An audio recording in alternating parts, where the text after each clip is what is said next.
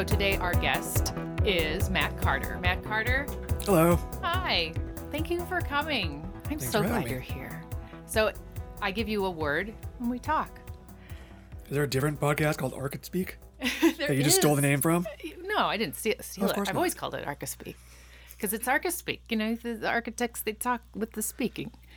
So they do. Yeah. Oh boy. And they, they try to use the language to market their services to make them sound like they are 10 times more smart and full of the marketing prowess than others. Yes. I've read it all. Oh boy. So as someone who is in the IT know, because you are an IT professional, actually within essential services of architectural world, you're probably familiar with this one.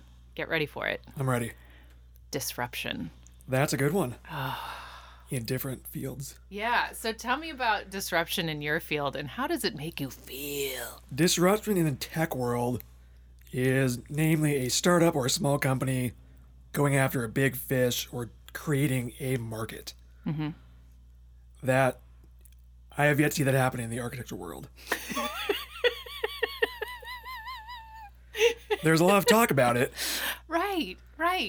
So I think it's like, for me, disruption in my profession, my day-to-day world, they just want to say, hey, look, my dick is bigger than your dick.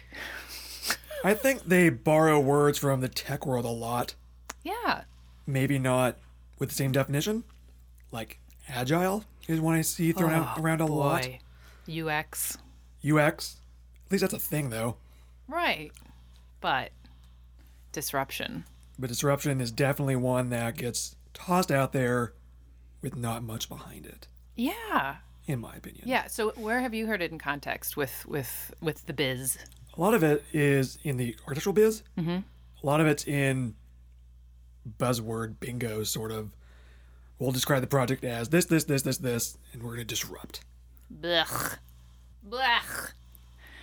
And it sounds good as long as you don't have to follow up on it. Right. Disruption. The word of the week. Yep. Matt Carter, thank you. Nothing but positivity over here.